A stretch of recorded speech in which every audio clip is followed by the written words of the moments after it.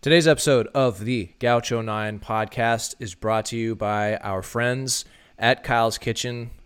Check out their new crispy chicken sandwich and check out their locations in Santa Barbara on Chapala Street, in Goleta on Calle Real, and in Hollister Village, and the new location in Isla Vista. Big shout out to Kyle's Kitchen, proud sponsors of UCSB Baseball and UCSB Athletics. This episode also brought to you by A Guy with a Truck Junk Removal, locally owned, licensed, and insured, serving Santa Barbara and Ventura counties. If you have a pile of junk in your backyard, if you've got an old shed that needs to be taken down and taken away, hit up A Guy with a Truck Junk Removal. Call Chase at 805-689-1413 for a free, no-obligation quote. Again, that number, 805-689-1413. Check them out, aguywithatruck.net and A Guy with a Truck on Instagram. All right, tough weekend for the Gauchos against the Oregon Ducks, but we're going to move forward.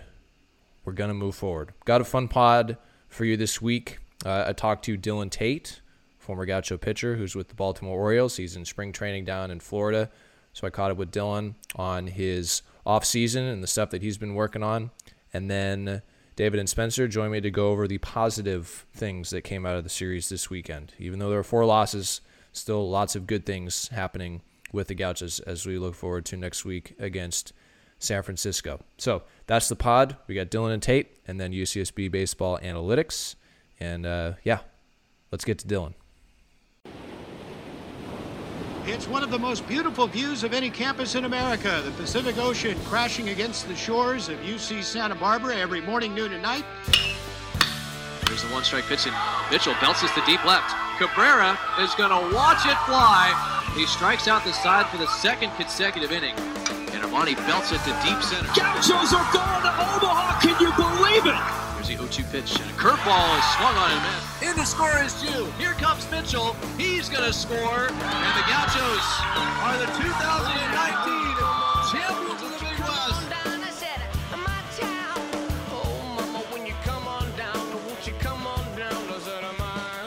All right, our guest this week is a right-hand pitcher for the Baltimore Orioles, Dillon Tate, former Gaucho, recurring guest on the podcast. This, I think, is your 3rd time. Yeah, I'm all the way still happy to be here, man. Well, it's good to see your face, and it was a tough weekend for the Gauchos, and I was looking back at your times during, or when you were a Gaucho in 13, 14, and 15. There were no 4-game sweeps of the Gauchos. That's how good Andrew Chekets and the Gauchos have been in the last 10 years. But do you remember any instances where the Gauchos were reeling a bit and had to punch back after being punched in the face like they were this weekend? I feel like that happened a lot with Davis. Yes. When we played them. And sometimes Riverside. Riverside was like, here, sometimes we're on it, sometimes we're not on it with them. So yeah, basically the series that we always felt like we needed to win, there was always something that was going on that was unexpected, and we had to, dig deep a little bit. Well, the Gauchos are going to have to dig deep moving forward. It's early in the season though, so they will get right. But we wanted to catch up with you because you were in Florida for spring training with the Orioles. When did you report? Where is Orioles camp? So I got down here actually around February 15th. I know earlier I told you late February, but February 15th I was down here, and we're in Sarasota. What's Sarasota like? So I don't know Florida very well. I have some family that lives in Miami, but I haven't been to Florida very much. Where's Sarasota at? Are there any other teams there? It's just us down in here in Sarasota, but closest teams that are around are the Pirates. They're 20 minutes away. We play them frequently. The Braves, the Rays, and Red Sox and Twins. And we just pretty much cycle around those teams. And the Yankees. The Yankees are about an hour away. And that's about it. So how's it been in the first, 3-4 weeks of spring training? Because, well, obviously you guys came back on time, which was great to see. There was some doubt that it wouldn't start on time. Have you guys been playing games? What's kind of the new protocols like, or has it been kind of the same as last year? We are playing games, but as far as like protocols as last year, I mean, everything got shut down, and obviously there weren't any fans, so fans are just starting to come back here, and at least in Florida. I don't know about Arizona, but they're starting to let fans come back to the game, so you can feel a little bit of that energy out, and it feels good. It's different than everything being so still and just so quiet. But I enjoyed both, actually. I enjoyed, baseball being in its rawest form, just having no fans there, and you're playing against the best guys. But once the fans come back, it's going to be a little bit of a different element. I think the game might seem like it's a little bit more intense. So I'm looking forward to that. Over the weekend, there were some tense moments between the Ducks and the Gauchos, and I commented on it during the game. Like, man, even though there's no fans here, you could still really feel the intensity of the game. Because where I'm calling the game, it's really close to the field, as you know. And you don't lose that without fans, but the fans just add so much more. Like, it's hard to describe for myself just because I'm on the outside looking in, but I'm sure you have to be excited to see people in the stands and feeling somewhat of that energy and getting used to it again. Yeah, it is different, and it's almost one of the reasons I forget why it's called the show, because you really are there on display to show why you are one of the best players in the world. And it's a sight for the fans to see. So being able to give that show to them is it's humbling. Okay, let's talk about your game. Off season, what did you focus on? Because you're an analytical guy. You like to think. What was your focus? Was it fitness? Was it developing a new pitch? Was it adjusting a pitch? Or was it working on like a mental side of things? Like, what was your primary focus this off season?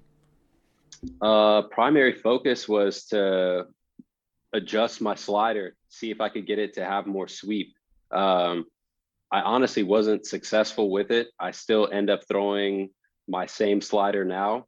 And I don't really think that's a horrible thing. I think I'm going to get to where it is that I'm trying to go with this pitch. But I think it's just going to happen incrementally throughout the season. So while I worked on that, I also wanted to work on getting my fastball. I throw a sinker now. So when I say fastball, I'm referring to my sinker. But I'm working on getting that sinker over to my glove side more, especially to left-handed hitters. So mainly those two things right there, and just basically giving the hitters a slight variation of what it is that I did last year. So this year I'll probably throw more on my glove side to lefties, and that's something I didn't do as much of last year. I started to sprinkle it in a little bit towards the end of the season, and right now in spring, I'm looking to kind of pick up where I left off at that point. So when you say throwing to your glove side, is that like like you're throwing it to the left side of the plate, or is it something with your alignment on the mound, or is it just a way that you finish in your motion, your delivery? It's more so just getting extension and getting the ball over to that side. So since I throw a sinker, I also have to choose a starting point, and that's something that's a little bit different than I've had to do in the past, since I was previously throwing a four seam. So since I throw a sinker, I kind of have to start mine off of the plate when I'm going glove side, and I have to pick a spot on the catcher's body and, start it there and have it finish in the desired spot.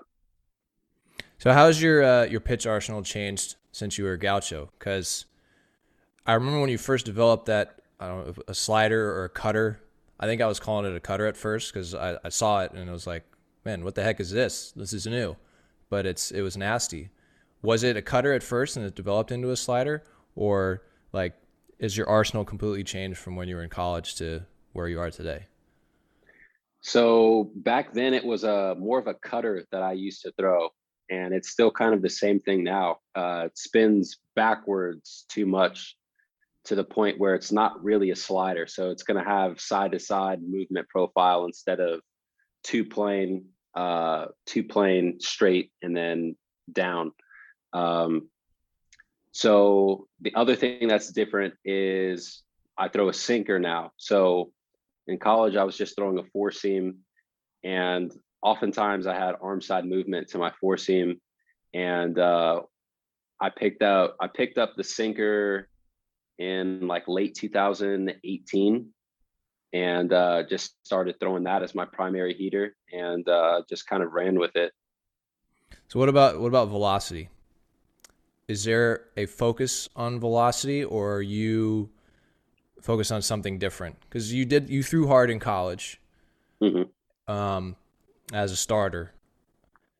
Has that changed, or is a velocity still a focus as far as your training and then when you're out there performing? So with the velocity now, my velocity is still honestly pretty much the same. So my average fastball was just under 95, and it ranged anywhere from 92 to 98. So it's still very much in that same range. It's just movement profiles a little bit different on the fastball. And then as far as training it goes, in the off season, my focus is more so like the motion and just mastering the fluidity of the motion and my timing, and just making sure that everything is where it needs to be when it needs to be there. Okay, so you're up in big league camp, and we were talking about this before we started recording, because it's something that I don't really understand fully, just because I'm so attuned with the college game, and I don't know much about the contract rules and the way teams control their players. So you're viewing spring training this year. You're calling it a freebie, where there's this X amount of time where you're going to be put into games, and you're going to have innings at the big league level. So how are you using, and can you describe as easily as possible this kind of the situation with options and where you're at currently with your contract and everything with the Orioles? I won't be able to get too much into my contract and options. Just like where you stand. Yeah, where you stand. Yeah. So as far as the upcoming season, I know that I know that I'm going to get into big league games, and my main focus right now with spring training is to use all of the reps that I can in game with all of the teams that I listed before. It's like 8 teams that we cycle around against. So facing those guys and using all of those opportunities as, in a way, a tune-up for me to get ready for the season. I'm not trying to put too much weight on the outcome of the games. It's more so a gauge to get me to understand where it is that I'm at that specific moment in time, and what it is that I need to work on in order to get my outs once the season starts, and once my manager calls upon me to get outs in any given situation. So that's the only thing that I have my mind focused on right now. So with spring training, I'm just going to continue to just get the reps, the free reps that are out there, since they don't really go against you. I mean, they do because obviously I'm trying to make the team, but at the same time, I'm not going to get caught up in the results if they don't really matter. I can't get paid off of spring training outings, right? So just got to be ready to go when it's time. Yeah, and Major League season, it's less than a month away. I'm sure you're excited about it. we're certainly excited about it. We've got 3 Gauchos in spring training right now. Kyle Nelson and Shane Bieber being the other ones, pitchers, repping it. There was a video that the Orioles posted where you were in it, and it was some kind of PFP drill where you guys were making your delivery behind a screen, and there was a machine shooting the balls at you. What was that? Do you remember that?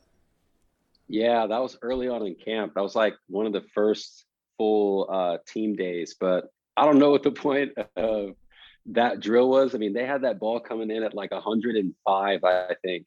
And just reaction, something like that?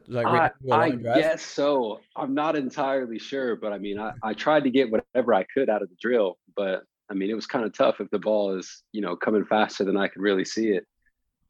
Well, we enjoyed seeing you on the social media. We're like, oh, that's Dillon. Check it out. So rare appearance for me. I know, man. Got all these young guys coming up that are, getting ready to be the face of the org. So, yeah, it's a little bit different time for me, man. Do you guys ever do 2-line PFP? Never. I can't say we ever do 2-line PFP, but something I'll never forget because it's something that I still pay so much attention to detail to now.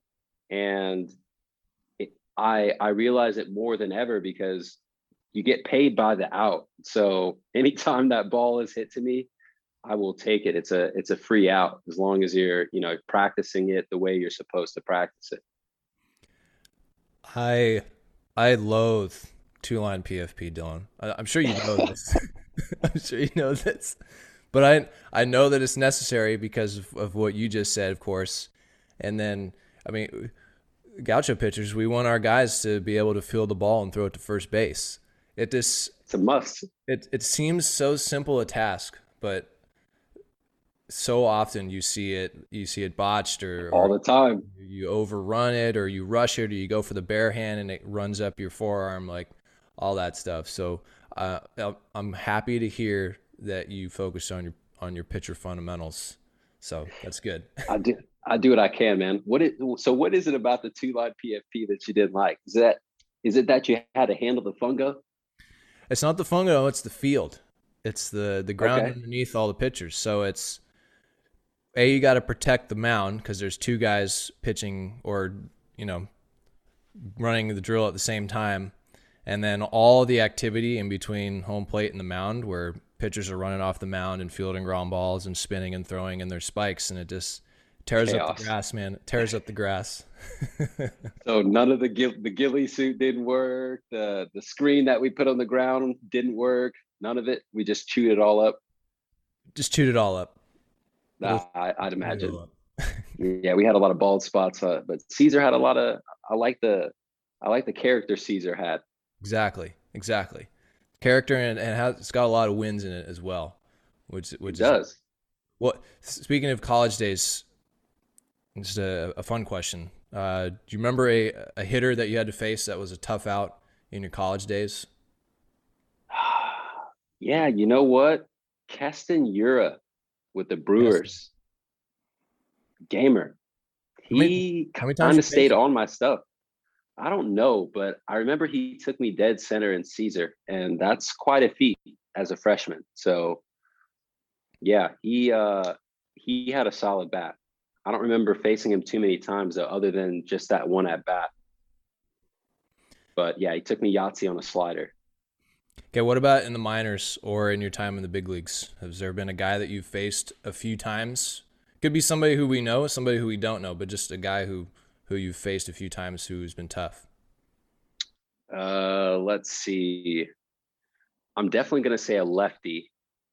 I might go out on a limb and say Cole Tucker with the Pirates. I faced him a lot, even when I was with Texas. So that was low A. And then when I got traded to the Yankees, we always played the Pirates. And then even now that I'm with the Orioles, we still play the Pirates quite a bit. So that's a face that I've seen throughout the course of my entire professional career. And he's got a solid bat from the left side. Okay, Cole Tucker. We're going to have to keep an eye out for him. And maybe you'll face them when it really counts, and you'll get the best of them next time out, right? Got to use that four seam, man. Four seam, and change up. That's right. Okay, how are your folks? I got to check in on the parents, of course, because they were big Gaucho fans. We even saw them at a couple of games after you graduated. So how are the folks? Yeah, they're good, man. Dad's working from home. Mom is working the day shift, not working the night shift anymore. So they both come home at the same time, and yeah, they're both it seems like they're winding down a little bit, but yeah, I'm excited to see them get out and travel, see them at some of the games this year, wherever it is that they decide to go. We go out to the West Coast in July, so I'm sure I'll see them then. But they seem good, man. They're Good. solid. That's good to hear. And hopefully in July, we did get word that the Oakland A's are going to let fans in. So maybe if you're in Southern California, maybe we can catch you at a Angels. Are you guys playing the Dodgers or the Padres? I'm assuming you're playing the Angels. Only the Angels. That's our only West Coast trip. Okay. And then we go to. You probably go to Oakland, right? We go to Oakland and Seattle, but that's in May. Okay. During Gaucho season, gonna be tough to catch those ones. Yeah, I understand. All right. Well, we'll be keeping tabs on you. Best of luck in spring training. Looking forward to seeing the slider and the sinker mix. And it's good to catch up with you. And thank you for your time. I've been a stand-up Gaucho, stand-up professional.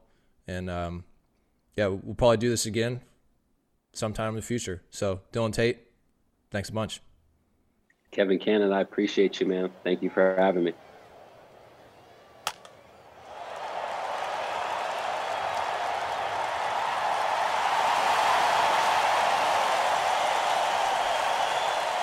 All right, David and Spencer are here. This portion of the Gaucho 9 podcast brought to you by SB Baseball Data, the UCSB Baseball Analytics Department. Check them out on Twitter. Well, guys, let's get it out of the way. It was a tough weekend. Gauchos swept in 4 games at home against Oregon. 7-6 Friday, 5-4 in Game 2, 17-2 in Game 3, and then 9-4 yesterday. As we discussed over the weekend on the broadcasts, Gauchos had chances to win or were in position to win 3 of the 4 games. And they had great starts out of Zach Torra, Michael McGreevy, and Corey Lewis. And we're in position to win on Friday. 4-run lead in the 7th, and then in Game 2, 4-run lead in the 8th. So even though they lost the 4 games, man, I think we're still going to be in good position to win a lot of games, and there shouldn't be a whole lot to hang your head about when you really try and pick out the good things that happened this weekend. So, that being said, let's get to our players of the week, because there were some good things. Let's start with Spencer first, since David, you went first last week. My player of the week is a pitcher. As you hinted at earlier, he had a great start. Michael McGreevy, 7 innings, 3 hit ball. He had 1 walk and 9 strikeouts. Guys were only hitting 136 against him. That was the lowest batting average against out of all the starters. Like you hinted, Torra, Lewis, and Greevy had some pretty good starts. He shut out a really good Oregon offense. Corey and Torra, they both gave up a run in the first inning that they threw, but they both bounced back and were able to put up bagels. Greevy, on the other hand, he just kept them shut out. If he had gone all 9, I'm sure he would have attacked. He was looking real good late into the game, still up to 93-4 with his fastball, and his slider was brilliant. He was painting the corners with it. So great command of his pitches throughout the game, and he was a lot of fun to watch. He made that first game on Saturday really interesting. David? I'm going to go on the offensive side here. Cole Cummings had a great weekend at the plate and kind of continued his success. I might have stolen your pick there, Kevin. But he was 8 for 17 on the weekend at the plate, ended up hitting 471, slugging 588, and reaching base more than half of the time at the plate with a 526 on base percentage for the weekend. His season has kind of been that every week, it seems like. Looking at his stats, he's reached base in all 11 of our games. He's hitting 400 on the season, slugging about 475, and reaching base 5 at 520. So he's having a really good start to the season offensively, and hopefully he can keep that going, and we can kind of, like you said, get things going in next weekend series. Yeah, and he had that triple in the 6th inning yesterday, which started the scoring. It was the first hard hit ball of the afternoon since the first inning. Sprinkle had a liner to start the game for the Gauchos, and then Cole had that triple, and he scored the first run of the game. He also had that great diving catch in the hole, a sinking liner, picked it off the ground before it bounced, hence the diving catch. So yeah, Cole Cummings, good pick. I'll go with Brock Mortensen, because Brock came alive offensively this weekend. He went 3 for 4 on Friday. He had the homer and 3 runs batted in, or 4 in that game, I think. And then he had the pinch hit homer in the 8th inning, which gave the Gauchos some life on Sunday. And that was followed up with the Castanon homer that tied the game. And at that point, we thought, the Gauchos are going to flip the script on the Ducks, and they're going to come from behind and win. Obviously, it didn't work out that way. We'll get to that. But Brock Mortensen, he was 4 for 9 on the weekend, a pair of homers and 5 runs batted in. And it's good to see his bat come alive, especially in a pinch hit spot.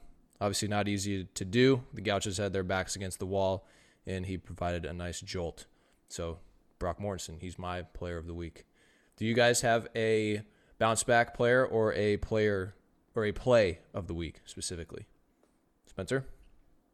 My bounce back is going to be Zach Torra. In the first 2 starts that he had, it was kind of shaky. He didn't. It wasn't the 2020 Zach Torra, and you both know what I mean, and Gaucho fans know what I mean. The guy would strike out 10 plus a game in 2020 at the start of the season. He was just absolutely electric, and he really dominated with a strong 3-pitch mix in the fastball, curveball, and slider. And apart from the very first pitch of the series, I think that we got some flashes of 2020 Zach Torra after the first pitch home run by Tanner Smith, who, tip your cap to him. He hit well all weekend. Torra had 8 strikeouts, 1 walk, and only surrendered 2 hits after that in just over 5 innings of work. So bounce back with Zach Torra. He made some real good adjustments, and he's looking good again. His numbers were incredible to watch. His vertical break got up. His the run on his slider it looked like the ball was absolutely taking off. Once he reached about halfway to the plate from his left to right, that slider is it's a big league slider. So a lot of fun to watch him succeed in the way that he did in 2020. And if the fixes that he made this week are any indication, and his results are any indication, he'll do real well for the rest of the season, this 2021 season. I'm going to go with a couple of moments. 2 great defensive plays. You already said one of them was Cole's diving play, and then Dell putting it on the line up the middle to keep that game close on Friday. And then offensively, who could forget Brock's home run on Friday night, 444 feet. I mean, that thing may still be in orbit right now. And then Marcos in the 8th inning on Sunday, down 2, puts a 96-mile-an-hour exit velo, I think, on a fly ball towards right field, and sneaks it over the wall to tie it up. It was a huge momentum play, obviously in vain with how things ended up. But those moments were really exciting on the weekend, gave life, got to see the dugout come out with some excitement. So those were some cool things that I saw. So moments for David. You may have stolen some thunder from me. So with all those things being said, I'll go with a bounce back player of the week. Ben Ferris. He had to leave the game at the end of his appearance, unfortunately. We don't know the extent of what's wrong, but Ben came back. He made his first appearance in a Gaucho uniform since 2018, and it was really cool to see Ben on the hill. He's been a stalwart Gaucho. He's been there every step of the way, even though he hasn't been on the field much. And he's been there pre-practice, post-practice, whenever any of us have needed him or whenever the coaches have needed him, and he's been a stand-up Gaucho. So I want to tip my cap to Ben Ferris. First appearance since 2018, coming back from injury. Hope best for Ben. So that's my bounce back player of the week, Ben Ferris. We talked about it on the broadcast. You and I just, recounting kind of the story that he had and the bounce back that he's had. So I want to second that. That was awesome to see him up there. He looked really good too. His fastball was coming in about 91, 92, and he's got a great cut sinker. He's got a real nice slider and curveball to back that up as well. And just seeing him up there, it looked awesome. So I just wanted to second that. Yeah, and he's on my list of guys to talk about too for the weekend. Can't say enough about Ben. You already highlighted all of the things about him, Kevin, but it was good to see him out there. Obviously, I didn't get the same perspective, not getting to be behind home plate in game 2 there. But getting to watch him from the Hammerhead room there and see how he did was good, and hope to see him back out there soon. Guys, a couple other notes before we get to some metrics from the weekend. Gaucho starters, excluding Rodney Boone, who struggled in that game 3. But in games 1, 2, and 4, the Gaucho starters went 17 2/3 innings. They gave up just 12 hits and 3 runs. They walked 6 and struck out 21. So 3 great quality starts by Gaucho starters. And that's the MO of this team, and it's going to continue to be that way moving forward. Just an off day for Rodney, and he'll bounce back next week. So I'm using my foresight, predicting that Rodney Boone's going to be bounce back player of the week from one of us next weekend. Okay, some metrics. We talked about the Mortensen homer. I mean, it was we've seen some 105s, but they've been like ground balls and line drives. That one was a Titanic blast.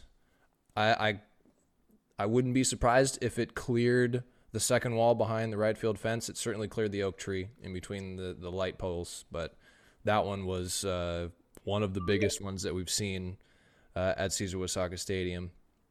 Any other metrics that stood out for you? I think, David, you had some hitting stuff that you told me yesterday. About the hits, how we had hits that were over 100 miles an hour. No? Oh, yeah, the top 5 exit velos on Sunday. Normally there's at least an out sprinkled in there. Sorry, I was drawing a blank. The top 5 exit velos were all for hits, which normally, like you said, there's a ground ball mixed in there. The top exit velo on the weekend was a 107, which actually happened to be an out as well from Marcos. So there always seems to be a hard hit ball right at somebody. That's just the name of the game with baseball. But it was good to see Brock get one of those hard hit balls up in the air and to get to see how far it can fly. Spencer, you got any pitch stuff? Nasty pitches? Yeah, some pitch stuff. Yeah, I got Zach Torres' slider. Like I said, he made some adjustments, and one of the things with the slider is that you want to retain just a little, enough vertical break that it doesn't have a slurve action to it. And he did a real good job of that. He had about, usually in the positive vertical break range of about 1 to 4 inches. But the number that stood out to me was the velo as well as the horizontal break. He threw one at 84 miles an hour that had 18 inches of run. So you're talking covering essentially the whole plate, where if it's starting, away to a righty, it's going to end up diving to his back foot. Just because it's covering the 17 inches of the plate. So he threw a couple of those where as I'm tagging the game, it took me a moment to process it, because it was a 2020 slider. It was a big league slider, and it was really cool to see the movement that he's able to generate on that. So being a pitching nerd, if other people side with me on that, that's a pretty cool slider to see, especially coming from a high overhand slot. So Zach Torres slider was on my pitch metric of the week. Okay, I want to throw out some honorable mentions for the weekend. Jordan Sprinkle, who's filling in for McLean O'Connor, who went down on Friday. Jordan, in his start yesterday, was 3 for 5, and he also stole 3 bases over the weekend. He was 3 for 3. So we're excited to see Jordan get a chance to fill in at the shortstop position and hit possibly at the top of the lineup like he did yesterday. We're recording this on Monday, so yesterday, Sunday afternoon. And also Kyle Johnson, that pinch hit in the ninth inning, bottom of the ninth yesterday with Ledford at first, almost sent us home with a win, but it was off the base of the wall. But it was a laser beam swinging. I think it might have been swinging first pitch, and sent it over Zavala's head and gave the Gauchos a chance to win in walk-off fashion. So tip of the cap to Kyle Johnson getting his first hit of the year. Let's look ahead to next week's series real quick. University of San Francisco, the Dons, they are 4-8 currently, number 70 in the RPI. They're out of the West Coast Conference. They've played a tough schedule so far. They've played 3 Pac-12 schools, UCLA. We noted that in some broadcasts early on in the season. They took 2 of 3 from the Bruins on opening weekend on the road, and then they lost 3 of 4 against Cal, and they were swept this past weekend against Stanford, and there was a lot of offense in that series. But the Dons, they've given the Gauchos trouble in the past. A handful of years ago, they had the Zimmer brothers, a pitcher and an outfielder who were very good, and they have a veteran coaching staff on that team. They're hitting .248 as a squad, but they've struggled off the mound, a 5.69 team ERA so far this year. But do you guys have any notes to add for San Francisco? Just some preliminary stuff with them. And looking at their roster, they've got a few grad transfers, so they're going to have some mature players who at least got innings underneath their belts. So, like you said, they'll probably be well prepared to play. We're definitely going to have to bring it, but I'm excited to get back on the field next Friday and get the ship straightened out and back on the right track. Spencer? Like you said, it's they've had a real tough competition playing against UCLA and Stanford, and edging out a couple against UCLA is nothing to kind of bat an eye at. So we'll respect these guys coming in. I'm looking forward to them battling. They're coming off of a tough series as well. Couple of 1-2 run losses to Stanford, so they're in the same boat as us. Playing against a good Pac-12 opponent, games just slipping out of grasp. So we'll have the chance to bounce back ourselves, and them trying to do the same is going to make for some good baseball. Yeah, looking forward to the weekend. It's one of those instances where you kind of wish that you were playing the next day, or that you had a midweek so you could refocus and get ready for another game against a different opponent. But in the 2021 season, where you're only playing on the weekends, or at least the Gauchos are, we got to fester in it a little bit. So we'll get out and have a good solid week of practice and get set for San Francisco next weekend. Same times on Friday and Saturday, 3 o'clock on Friday, 12 o'clock start for the doubleheader on Saturday, and then I'm pretty sure it's a 1 o'clock start on Sunday for the 4 games against the Dons. Keep up with social media, SB Baseball Data on Twitter for the analytics page, and then you can follow the Gauchos on Instagram and Twitter, UCSB_baseball. So we'll hit the field. The Gauchos will get ready, and we'll be back next week to recap the San Francisco series. And I hope you enjoyed the interview with Dillon Tate prior to this. So that'll do it. David and Spencer, thank you. Thanks, Kev. Thank you, Kev.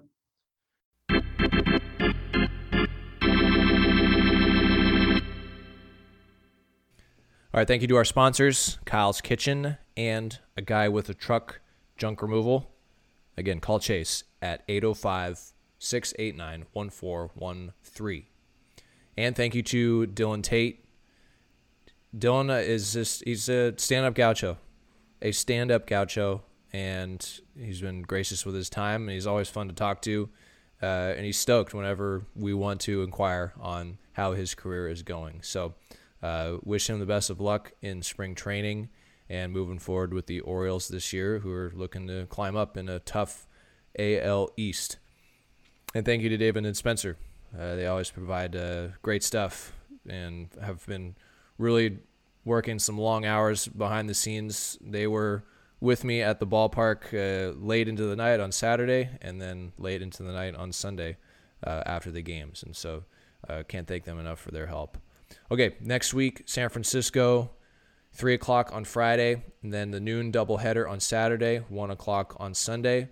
Last non-conference tune-up before Big West Conference play starts the following weekend on the road at Goodwin Field against Cal State Fullerton.